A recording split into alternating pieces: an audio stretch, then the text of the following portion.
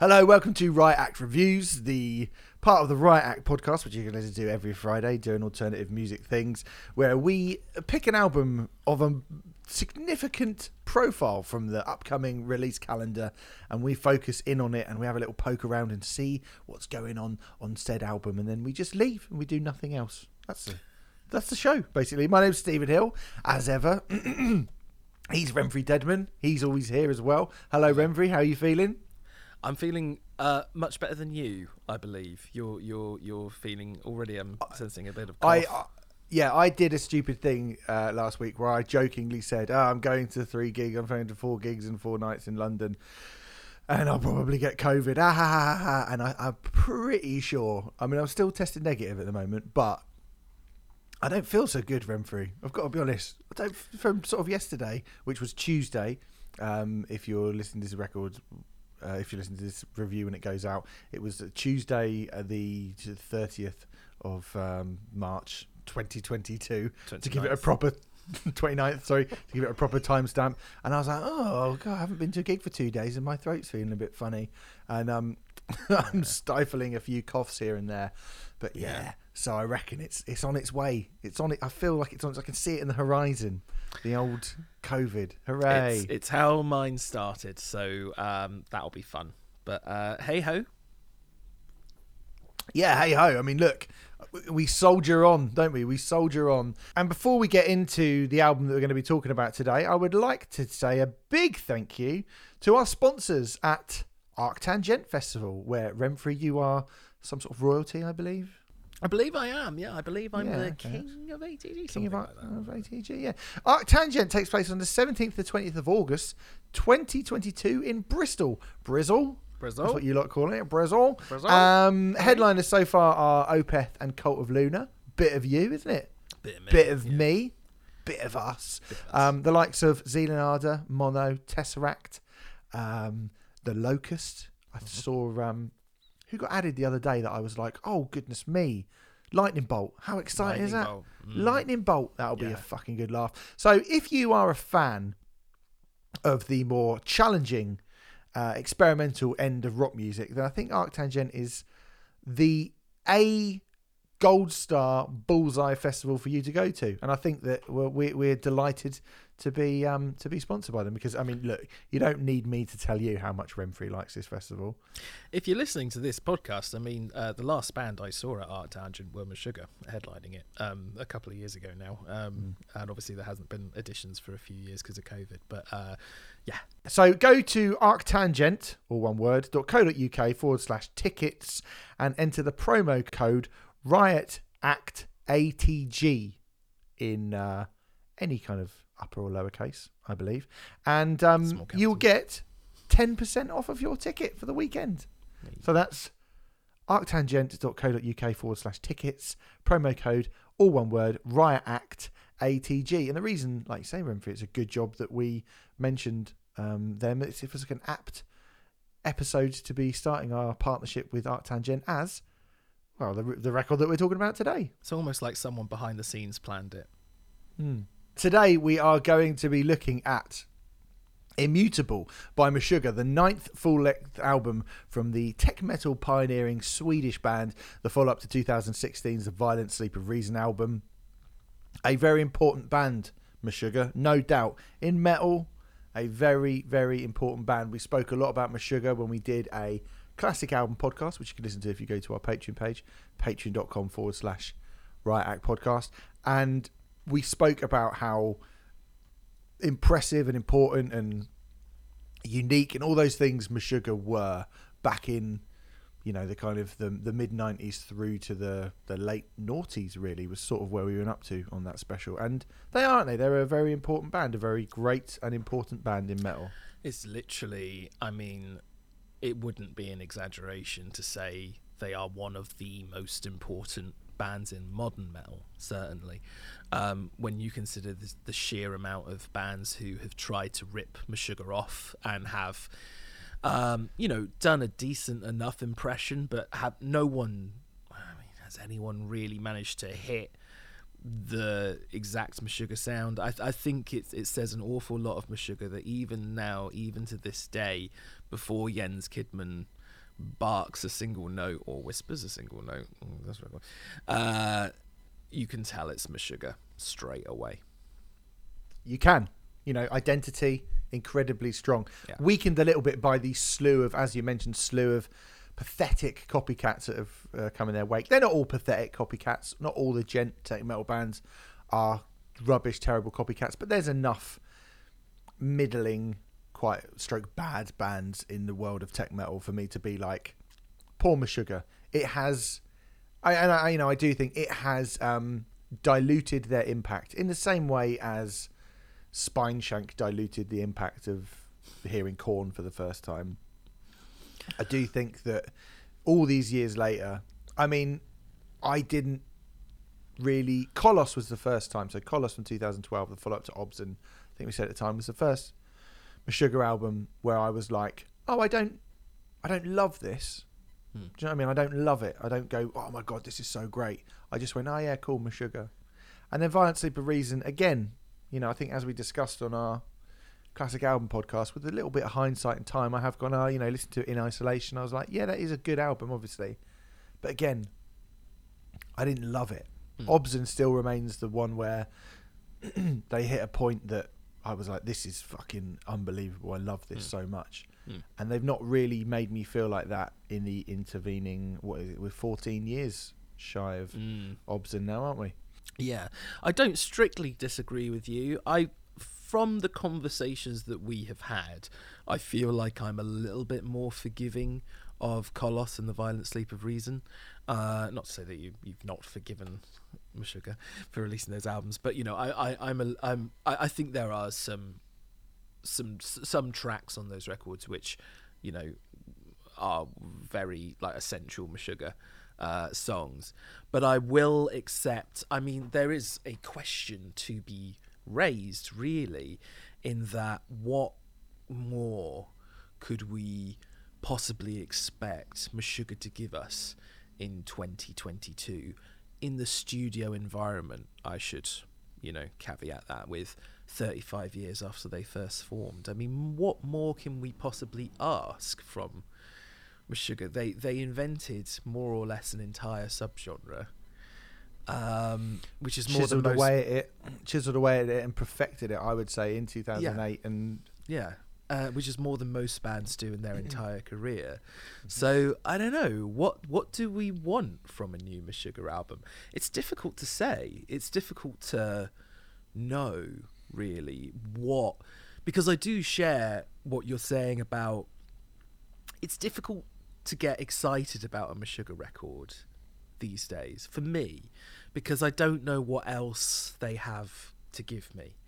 And it's interesting the way that I've read a fair few reviews of this record leading up to this, and it's interesting how people say that, they're constantly changing, constantly evolving, and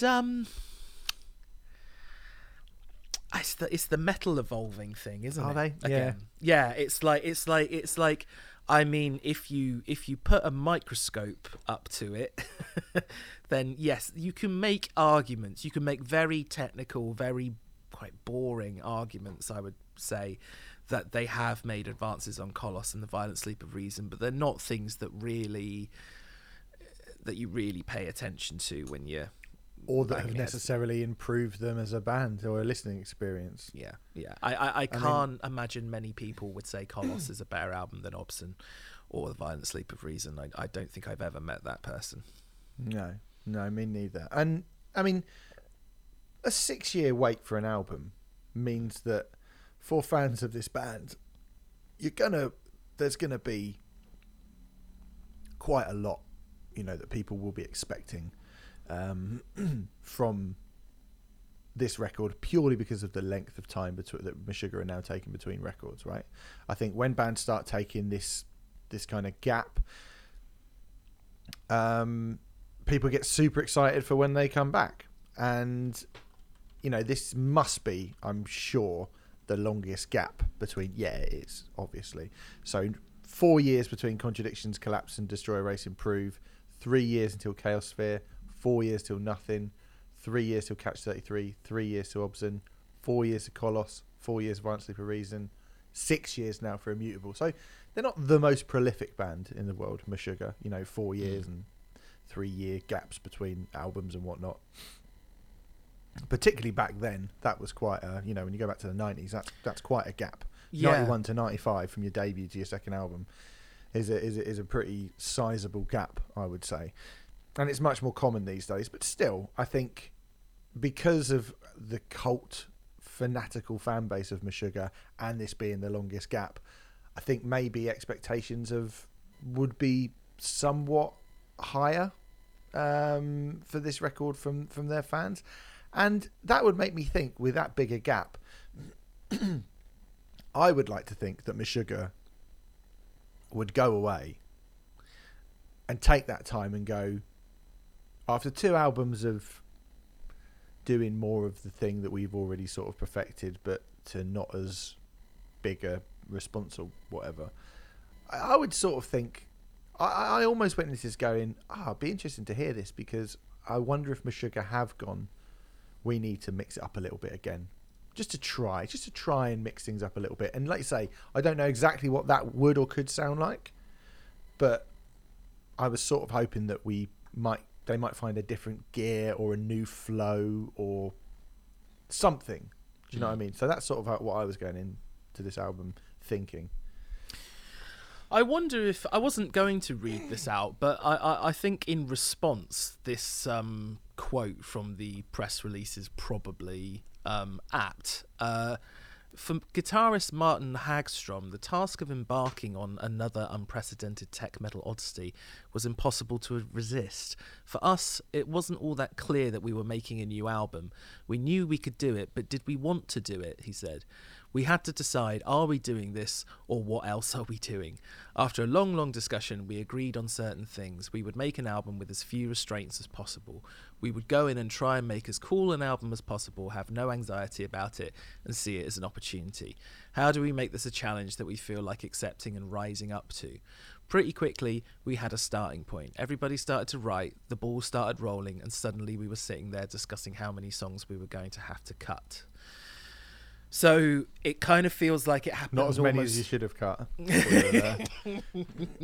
It kind of feels like it happened almost spontaneously. Like that there were no specific plans to make a record. They just got back in a room, and that is what ended up happening. So I suppose what you're saying there, what you set up there, I mean, I don't know if that was ever. I don't know. Was that ever Meshuggah's intention? I don't know. Maybe they didn't even know if they were going to do another record.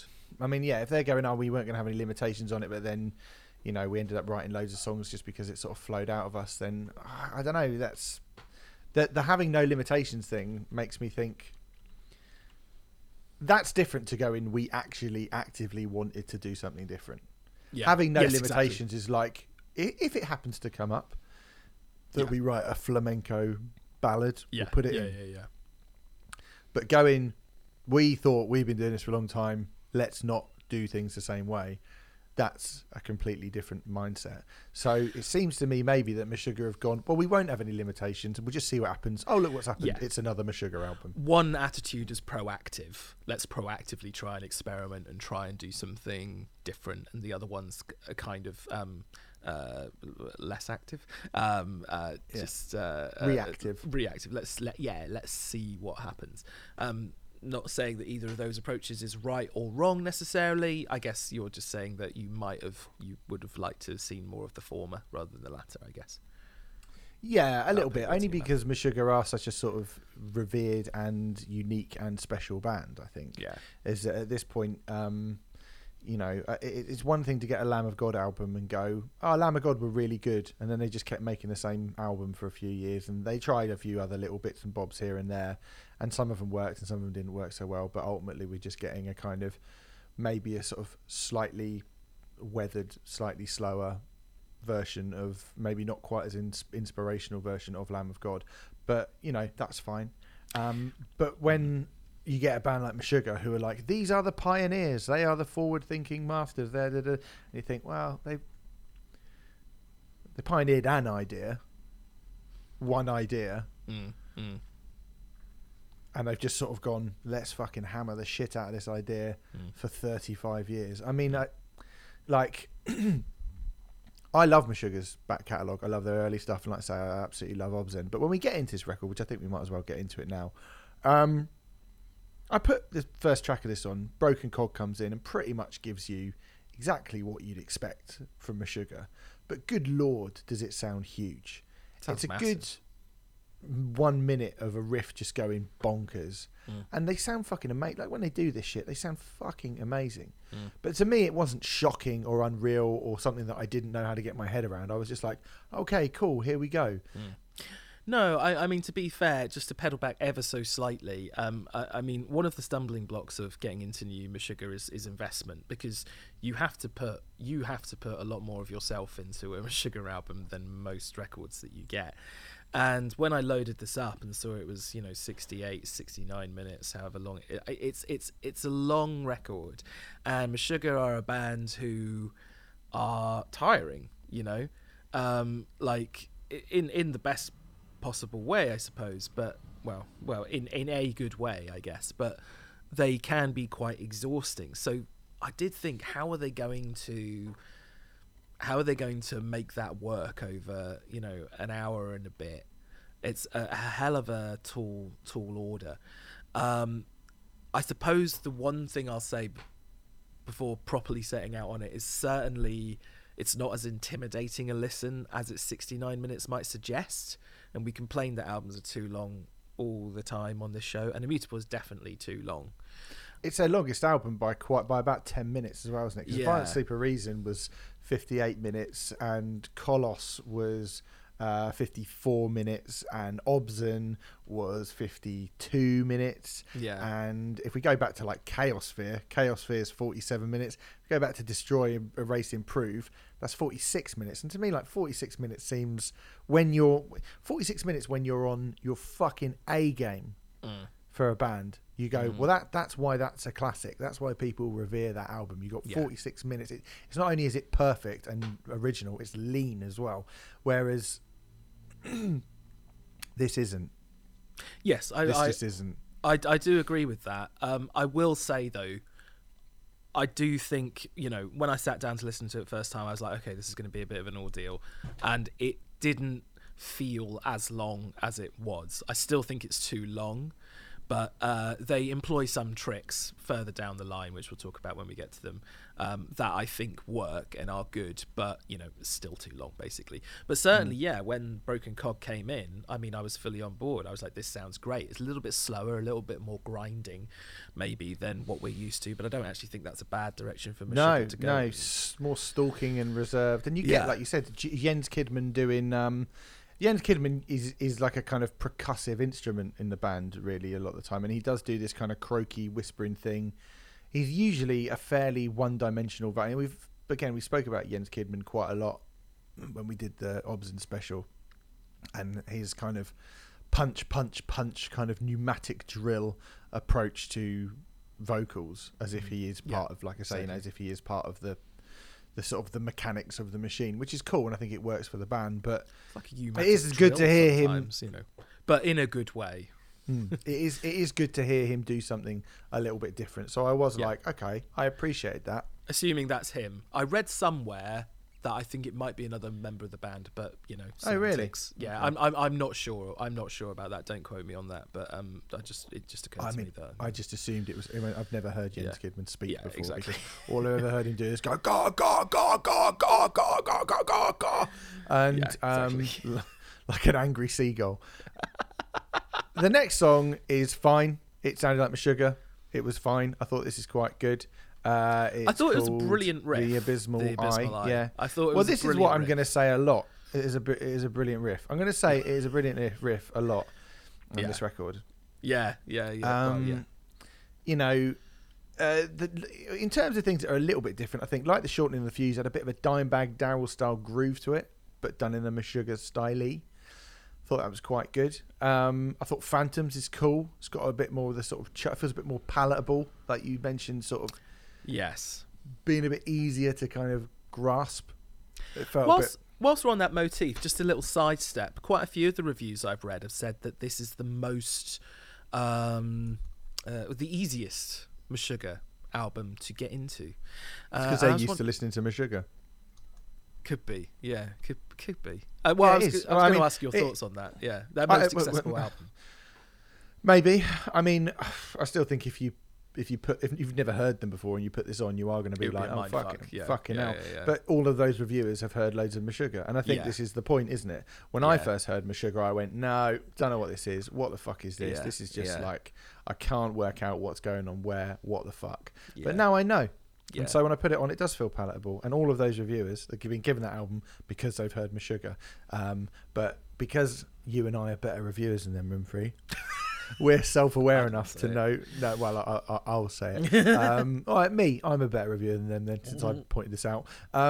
They don't appear to be self-aware enough to realise that the reason that they feel that it's more palatable is not because it is more palatable. It's because they are more used to the core structure of Meshuggah, and that actually, rather than saying, oh, it's more palatable, so great, that's something different. Actually, what they should be doing is going, this isn't making me feel the way that their earlier material did. Are Meshuggah running out of ideas? And I think that, I don't think Meshuggah are completely out of ideas. Like I say, This is not some wild reinvention, but there are bits and bobs here. I think when you look at a band getting 9 albums into their career at this point in their career, maybe it's a little bit unfair to think that they should be doing something completely different. And there are little bits, like I said, I think Phantoms it's got a bit more bounce to it than, I wasn't shocked by it. And at this point, I was enjoying the album a lot. I was like, this is really good. I'm really, really enjoying this. It got to Gods, He Sees and Mirrors, where I was just thinking, this song is too long. The riffs seem to just go on and on and on and on forever towards the end of the song. And I was like, trim that down, lads. Like, I don't think you need that riff to just go on and on and on, particularly when you've got an album which is 1 hour and 7 minutes long. It just felt like it was going on too long. Do you know what I mean? There's certainly... So the first 6 tracks... You could argue that all of the first 6 tracks are mid-tempo, groovy Meshuggah stompers. Mm-hmm. And it totals 31 minutes and 37 seconds in total. And in terms of like coming out and hitting you with a signature Meshuggah sound, it absolutely achieves that. But I don't know if it needed to do it for 31 minutes and 37 seconds. I mean, I would have quite happily, maybe we would have changed the songs that we would have taken off, because there's nothing wrong with any of the songs particularly, but I was kind of like, you could probably just get rid of like the Shortening Fuse and Phantoms. Maybe you'd get rid of the Abysmal Eye instead, or Ligature Marks. It doesn't really matter, because I mean, to say they're all interchangeable is a very lazy, shitty thing to say, and I'm not going to go quite that far, but they're all in the same realm, aren't they? Mid-tempo and Meshuggah stompers. And I was enjoying the record at this point. So was I. 31 minutes in, I thought, but that was when I got towards the end of that song, I was like, yeah, this does just feel like, I don't know, it's just the same, that you say, the same vibe, the same thing, going, like, and if it had ended there, I was willing for things to start changing at that point. Well, I mean, I think they could have taken a leaf out of Korn's book and just ended the album there. They could have done, yeah. Or they could have got rid of a couple of those songs and then put in some of the stuff that in the second half of the album. There's actually really good stuff in the second half of the album. It's great stuff. But it's just fatigue to fuck. Do you know what I mean? Like fatigue to fuck. I mean, they follow that up with a song called They Move Below, which is a 9 minute and 58 second long instrumental. Obviously, in the middle of a Meshuggah album. I cannot tell you how scared I was of that song when I saw. I mean, for me, no. Really? No. Oh, okay. I think it's one of the only reasons for this album to exist. Because I'm like, well, at least, like, I don't feel like I've heard Meshuggah do that for a long time, certainly. Yeah. Possibly ever. There is that. You get 3 instrumental tunes on this record. It's, for my money, by far the best one. And it's quite good to have... I mean, it's difficult to talk about Jens Kidman without sounding like I'm being critical, and I'm not, but it is quite nice to have a break from him, like barking in your ear and stuff like that. And I actually thought that the way that track built up and stuff. I mean, the just the 2.5 minutes of clean guitars interweaving together was just like enough to make me go, oh, right, finally a bit of a breather. Yeah. And it I agree with that. It could make me enjoy the rest of the record more. But I don't think They Move Us is simply a decent breather. I actually think it's one of the better songs in its own right. Personally. It's way too long. It probably is like too long. By about 6 minutes in, I was like, cool, they've really stretched this out, haven't they? And then, because I was the same as you, when those sort of quiet notes came in to begin with and they were doing something different, I was like, oh, it's going to be a little interlude. And then I was like, oh shit, it's the 9 minute long song. And I actually thought to myself, if they kind of remain in this place but do some weird, I thought maybe, you know, they're all into jazz and stuff, aren't they? I thought maybe we spoke a lot about jazz on the Obson special, and, you know, like metal's relationship with it. And I thought to myself, you know, if they kind of stay in this place and it's all clean and quite jazzy and intertwined and stuff, but then but it obviously it builds into something else, and it's at certain points it does. I go, okay, you're doing Meshuggah again. Do you know what I mean? You're doing Meshuggah. You're Meshuggah, and you got to tell everyone you're Meshuggah all the time. And I just thought actually those bits could have fucked off, because without Jens Kidman. Like, I know what you mean. It is nice to have a break from Jens Kidman, but it would have been just as nice to have a break from typical Meshuggah. But without Jens Kidman, it almost feels like, I don't know, it sort of did lack something as well. I think it made me realise that Jens Kidman is quite an integral part of that particular part of Meshuggah. I wouldn't want Jens Kidman going, over the top of, you know, those clean guitar parts. But I was like, 9 minutes, I just thought to myself, it's fucking too long, this. And it's another example of, you know, that whole, we're just going to see what happens. Well, too much is happening. It certainly does. I mean, it does sound like the results of a Meshuggah jam, which is not usually... I don't think that's usually the way Meshuggah put their material together. And certainly, I mean, that is something which has gradually changed. I think a lot of reviews overemphasize how much it's changed, but there has been a more organic feel with the last few records, I think. And I think this album continues that, and I like that a lot. But I think... listening to you talk there, I think it would have been far more interesting to hear, like I said, after 2.5 minutes, it goes into, like you say, typical Meshuggah again. It would have almost been more interesting to hear that clean part extended and added to and have more flourishes for like 6 minutes, and then the last 3 are Meshuggah going back. Kind of like a 10,000 Days, you know, the way that that song by Tool builds over 11 minutes, it doesn't get like properly fucking heavy until the last sort of 2 or 3 minutes. And hearing Meshuggah do something like that would sound genuinely progressive. Unusual. Might be a tad too much, but yeah, different, just a bit different. They retreated back to the comfort of polyrhythmic jazz Very metal quickly. Madness so quickly. Exactly. And then I was just like, and there's still fucking 7.5 minutes of this song left, like, for fuck's sake. And then we go straight back into, to be fair, they come back with the riff again. The riff on Kaleidoscope is banging, and it sounds like I can't quite put my finger on who it sounds like. What's the name of that? Oh yeah, Meshuggah. Yeah, it sounds like Meshuggah, right? It's good, but it sounds like Meshuggah, and there's a little bit of, but I liked it, but it sounds like Meshuggah. There's a little bit of black metal intro at the start of I Am Thirst, which then goes into that thing, but sounding like Meshuggah. Well, the black metal intro thing is it's the second instrumental, it's Black Cathedral, and I was really my ears were peaked at that point, because have Meshuggah done that black metal tremolo thing before? I'm not sure if they have. I was like, oh, this is a really interesting start to a song. And then it ends, and it's like, oh right, so it's an idea that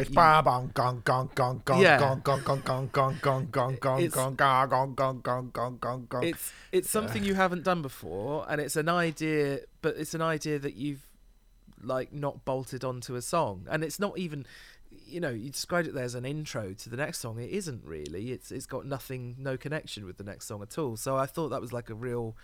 Oh, I thought it did actually. I thought they kind of tried to interweave that kind of tremolo thing underneath the ba bum bum bum bum bum, like typical Meshuggah riff. I thought they at least tried to do that at the start. I don't know, man. I mean, the Fault again. Absolutely amazing riff on the Faultless. Amazing riff. The riff it actually sounds a little bit like Three Little Pigs by Green Jelly. I thought that and the discordant sort of guitar stuff over the top of it is cool when the riff comes in and then Yen starts shouting and then like. But it is good. Do you know what I mean? It is good. I'm just gonna say I think the Faultless is one of the best songs on this album, but it took me. I think it was like my fourth listen through to the record before I even noticed it, because when you're listening to the album, it comes in at the 52-minute mark, which is normally when I'd be saying bye-bye to a Meshuggah record, because that's enough. But but like listening back to it, and I do actually think it is one of the best songs on the record. Yeah, I think if it had been track 3, it would have really popped. But I'm not. I think it's really good to leave highlights later on in the record. It's quite annoying when records are front loaded. Thank you. But we're going to be talking about Smash by Offspring later. And that album is fucking front loaded, man. Yeah. But it felt a little bit too little, too late. I mean, it is fantastic. It's a great song. This is an album full of moments. I mean, the sort of cacophony of noise at the start of Armies of the Preposterous is so brilliant. Yeah, it is. Right? It's so amazing. But I don't think the song itself is particularly amazing. I think the riff and the noise is great. I think The Faultless actually is probably my second favourite song on the whole album, actually. What's your favourite? Probably Broken Cog, just because it's the first one that comes in. And I was like, hooray, Meshuggah. I'm not bored of this yet. What's your favourite song on the album? The first one I play. The first one, yeah, the one that hasn't exhausted me yet. And then they put the slow thing at the end. Metal bands. Why do you do the same thing all the time? Another slow instrumental. It's quite nice though. Past tense again. Nice. It's like. Again, at least it's a different side of Meshuggah. I think they have done that brooding clean guitar. They have done that clean guitar thing before, but at least it's like something different to end the record. So I'm fine with it. But yeah. Broadly speaking, this isn't a bad record, but Meshuggah have become a band that I am impressed with, rather than the band that actively move me, that I actively enjoy. And I've got to be honest, I'm not even that impressed by this album. I'm not even that impressed by it. I think if it gets to the point where you're just like, oh, actually, this isn't really doing much for me, but I tell you what, it is incredibly impressive, so I'm going to listen to it on that level.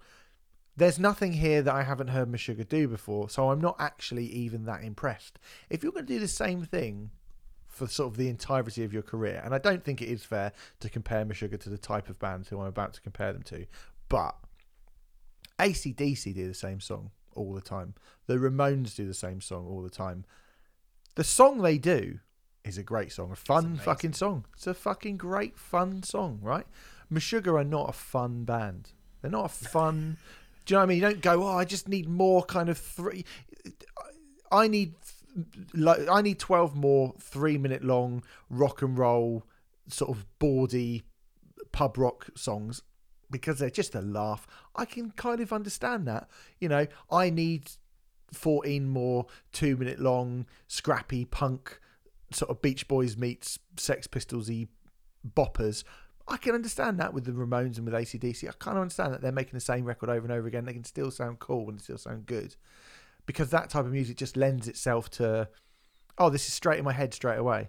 But the amount of investment you have to put into an album like this, I think, is still a lot, because Meshuggah are complex. They are very, very complex. Definitely. And they are very complicated by design. But when it doesn't shock you or move you or blow your mind in the way in which they have done previously, I think it's very, very difficult to get excited about new music by Meshuggah. I think it's very, very difficult to get, like... I mean, you know, when I first heard this, my first listen through to it, I was like, I think I'm going to shit on this album. I think I'm going to come in and go, just fucking stop making records. If this is all you've got, stop making records. And I do like it a lot more now than I did when I first listened to it. My first listen through to it, I just thought, fuck me. By the end, I was so bored. I was so fucking bored off my tits by this record. And I do think that listens down the line, like 5-6 listens down the line to it, I certainly feel like I've got a better handle on it. But I also feel that it's an album of great moments. It's not an album of great songs. It's not an album that can justify anywhere near its insane running time. 1 hour and 8 minutes, 1 hour 7 minutes, however long it is, over nearly an hour and 10 minutes of material from a band who've been around a long time, who aren't really doing that much with the sound that they have created decades ago. I just don't think it can justify its length. I don't actually think that it is the most it's not the most focused Meshuggah album. It's not them firing on all cylinders. It is because they are such a good band, there are plenty of moments on this album where you go, fucking hell, man, this band are great. They are fucking great. But in comparison with what's come before it, this does not hold a candle to their best. It is a long way from an Obscene or a Nothing. It is a long, long, long way from that, I think. I do agree with everything you have said, but less vociferously, I would say. So I like this album much more than you do. Honestly, despite its flaws, and it is flawed, that you could shave a good 15 minutes off it, I reckon. I think Immutable is my favourite of the last 3 Meshuggah records. Me too. I was about to say it's still my favourite of the last 3. Right, okay. I think I don't really know. Yeah, to piggyback onto that point, I don't really know what I want from a new Meshuggah album these days, because I know that they are not going to push things as far as I want them to push them, and their fan base as a whole appear to be totally satisfied with them continuing to do this, and that is. It satisfies me, but it doesn't excite me, I guess. I feel like as a studio band, they've probably given me all that they are going to. I'm still going to go and see Meshuggah live pretty much every single opportunity I get. I mean, I am quite excited about seeing moments from this record at the Royal Albert Hall, for example, with zeal and ardent support. Don't get me wrong, I'm still absolutely going to that show. Oh, yeah. But going in with that mindset of what can Meshuggah give me really now in 2022 from a studio album, I was surprised at how much I enjoyed Immutable. And for that and that alone, I would give it a big tick. What would you give it if you were rating this out of 10? We don't really do that, but if you were, what would you give it? Oh man, that is so hard.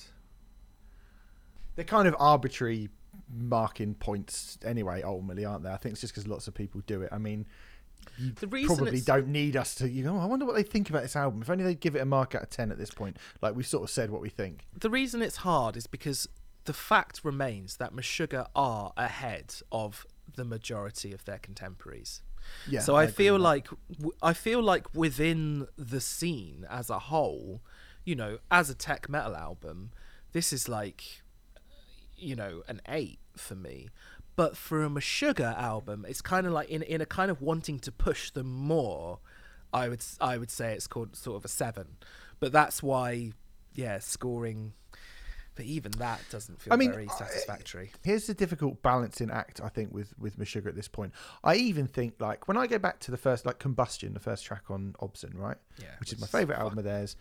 Yeah. Fucking incredible. Sounds incredible. Savage. Production's amazing. But it's a song as well. Do you know what I mean? It feels like, I talk about a lot about, there being songs in it and stuff. And I sort of, listen to this album, and like I say, it's an album full of moments, it's an album full of riffs, it's an album full of parts, it's an album full of things that I go, this is really cool, that's really great, or stuff. But there's not, with the exception probably, I would actually say The Faultless is probably the closest thing you get to a complete sounding song on the record.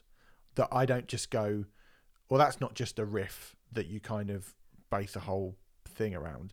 I think Broken Cog actually as well does enough stuff for it to be, sort of looked at as a complete piece. But so much of it feels like disjointed ideas of bits that can be great bits, like I say, Armies of the Preposterous, or that kind of Dimebaggy riff in Light of the Short and Fuse. Like there's plenty of moments on it where I go, what a fucking great moment, but there's not any kind of complete songs that all the way through I go, oh, there's that bit that goes into that bit. The kind of the journey and the transitions and the kind of the craft that you get within great songwriting. There's not a lot of that in there. And people might go, well, it's Meshuggah, they don't really do that. But they have done that in the past. They are capable as a band of doing that. I think Combustion is one of the best examples of that, to be honest. I think that really feels like a song where you know what's coming, even though it's really complex. And I think when those moments work, they're fucking amazing. Like Meshuggah do some things that I don't think any of those other bands are capable of. I don't think there's most of the bands that I'm going to talk about wouldn't be capable of that fucking cacophony, that flurry of just noise and rhythms that Army of the Preposterous brings in, right? Yeah, I don't think they would. But I do think Periphery write better songs than them at this point.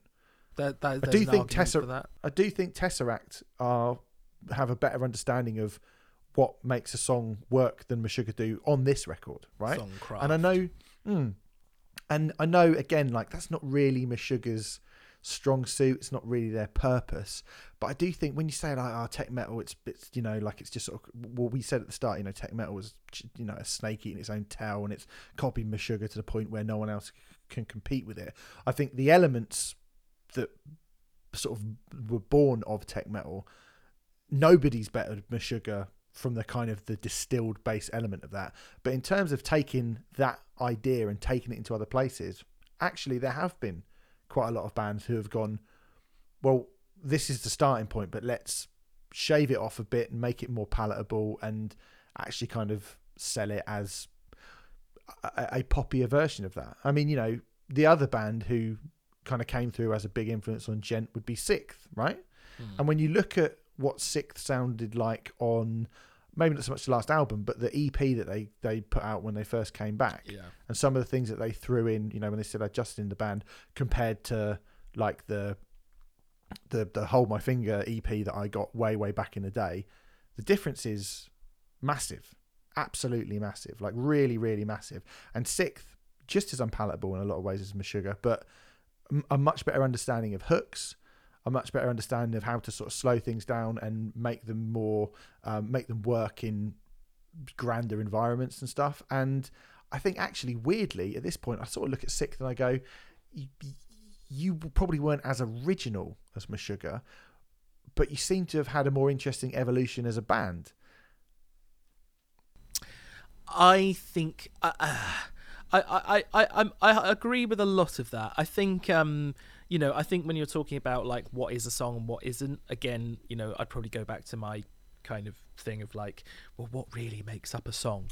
A lot of what Meshuggah do is taking a riff and basically exploring every single facet of it and repeating it over and over again, and it's subtly changing. It's a minimalism approach. I mean, people might balk at the term minimalism when we're talking about a band like Meshuggah, but that is actually exactly the approach that they take with a lot of their material. It's taking one thing, one element, and wringing as much out of that element as you possibly can, to the point where it's like a little bit too much. That has always been Meshuggah's main thing. And I actually think songs like Combustion are the exception to the rule, even if you look back at Meshuggah's career as a whole. And I'm just not sure if they're interested in doing that. They're probably not, but I think there's a fluidity to Meshuggah at their best, which is not present on this record. They used to move through the gears on that one riff. They could move through the gears into different places very, very seamlessly at their best. And I do think there is, maybe it's them being so open to changes and everything that they're like, oh, we're going to go over here, we're going to forget. But there's a kind of a bit of a disjointed slightly unfocused feel that sort of permeates through this record, I think. And I think it's a bit like, it seems weird to say it about Meshuggah. It's a bit sloppy. You've allowed it to be 1 hour and 7 minutes long. It's not your best material, and yet you still put out your longest ever album. That to me is that's a sloppy thing to do. That's, the kind of the precision and care and craft that went into those albums that were 46, 52 minutes long, that are your best material, that are full of your best material.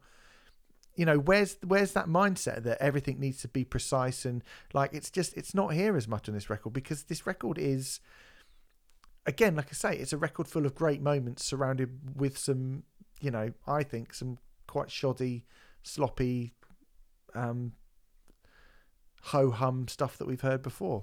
When you say sloppy, you mean excess stuff rather than sloppily played or anything like that? To be clear, the playing on this album is phenomenal throughout. Yeah, yes, it's not in that way, but in terms of like, there's a bit of that'll do. Maybe, I don't know. I mean, they know what they're doing, don't they? The thing is that they absolutely know what they're doing, and sometimes you know what you're doing to the point where you just. It must be hard being in Meshuggah, because, like that quote at the start, I reckon you get to a point where you can't see the wood from the trees, and it's like, as long as we're going ba ba ba ba ba ba ba da ba da ba ba ba ba da ba ba ba ba ba ba ba da ba ba, then it's good, and that's what people want. And people pat them on the fucking head so much for just going ba ba ba ba ba ba ba ba ba ba ba ba ba ba ba for so long that maybe they just go, yeah, that's what people like. This is great. This is great. We need to have this in.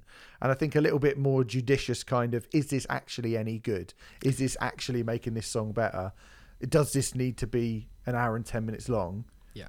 Would have made for a much better record, I think. Well, Meshuggah are certainly critical darlings, and there's very few people who are willing to say that a new Meshuggah record is, not that great or anything. And I actually think that a lot of the time the reason for that is because there's a perception that, you have to be quite smart to get Meshuggah, and it's almost kind of like oh yeah, I get it kind of thing, and if you don't like it as much as me, then you just don't get it. Whether that happens in the professional world or not, I couldn't possibly say. But yeah, I mean, I do agree with everything you're saying up to a point. I don't feel it as strongly as you, like you say. Am I happy for Meshuggah to continue releasing an album every 6 years, for the next, I don't know, maybe 2 more records, maybe 3 more records? That would be fine with me, because the one thing I will say about Meshuggah, which we haven't pointed out yet, is at least they're not shitting on their legacy. There's a lot of bands, this is true. There's a lot of bands who get 35 years in and they release albums, and you just go, oh, please don't do that, because you're making me like you less. Or you're ruining my passion for the older material or whatever. And Meshuggah have never done that, and considering that they are 35 years in, I think that's something that we should absolutely acknowledge. And even as difficult and as dull as this album might get at points, it's never bad or embarrassing. It's never badly performed. I understand what you're saying about like the way that the record's put together and it doesn't flow very well and all that sort of thing. I do agree with those things, but the actual record is not like ever bad, is it? No, I mean, hardly the headiest of praise for such a revered band. No, it's never bad. No. Do you know what I mean? But yeah, I agree with that. It's not doing that. They're not Megadeth or Anthrax. Do you know what I mean? So yeah, I completely agree with that.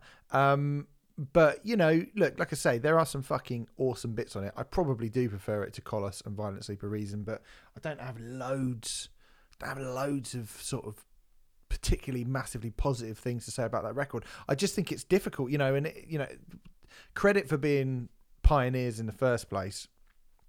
But yeah, kind of eventually, I guess if you pioneer that thing and it's your identity is so strong, it's very, very difficult to. Yeah, it's just difficult, isn't it? It's difficult to kind of keep yourself sounding really vital and essential for years and years and years and years when you are mining that same thing over and over again. I guess that's sort of where we are with it. But it is decent. But put this, here's another way that I would say looking at it. Right, I've already mentioned Korn. That last Korn album, what was it? 9 tracks, 30 minutes long. Something right? like that. Yeah. Something like that, right? And if that album had been 1 hour and 7 minutes, I think we'd have savaged it. Yes, probably. I think we'd have gone, this is a bad idea. At this point in their career, again, bands, less is more. Less is more. Like Meshuggah, if Obscene didn't need to be an hour and 8 minutes long, this doesn't need to be an hour and 8 minutes long. Yeah, I agree with that.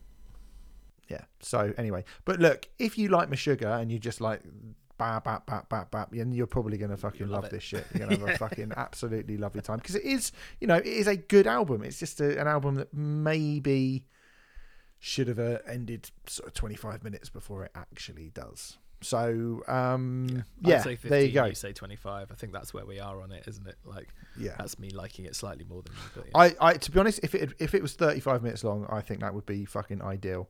I started getting bored half an hour, but by the end of track 6, I was like, I kind of need this to stop now. And to be fair, they mix it up a little bit after that, as discussed. But I reckon had they have cut 2 of those first 6 songs and swapped them with some of the latter stuff, and maybe even whacked that instrumental in, maybe turn that 10-minute instrumental into a 7-minute long instrumental, and put that out as an album, 35, 37 minutes. I think that would have. I'd have got that and gone, fuck me, this is brilliant. Yeah, same. So there you go. 6 out of 10 for me. I reckon. Very harsh. I think that's pretty nice, actually. Anyway, there you go. Immutable by Meshuggah comes out on Friday, which is the 1st or the 2nd of April. Yeah. 1st of April. April Fools, everyone. Oh, you're a bloody fool if you listen to this and don't listen to our podcast, Riot Act, on Friday, which comes out as well. So we'll see you then. We'll be talking about various things. I can't even remember what now. I'm going to go and blow my nose. See you later.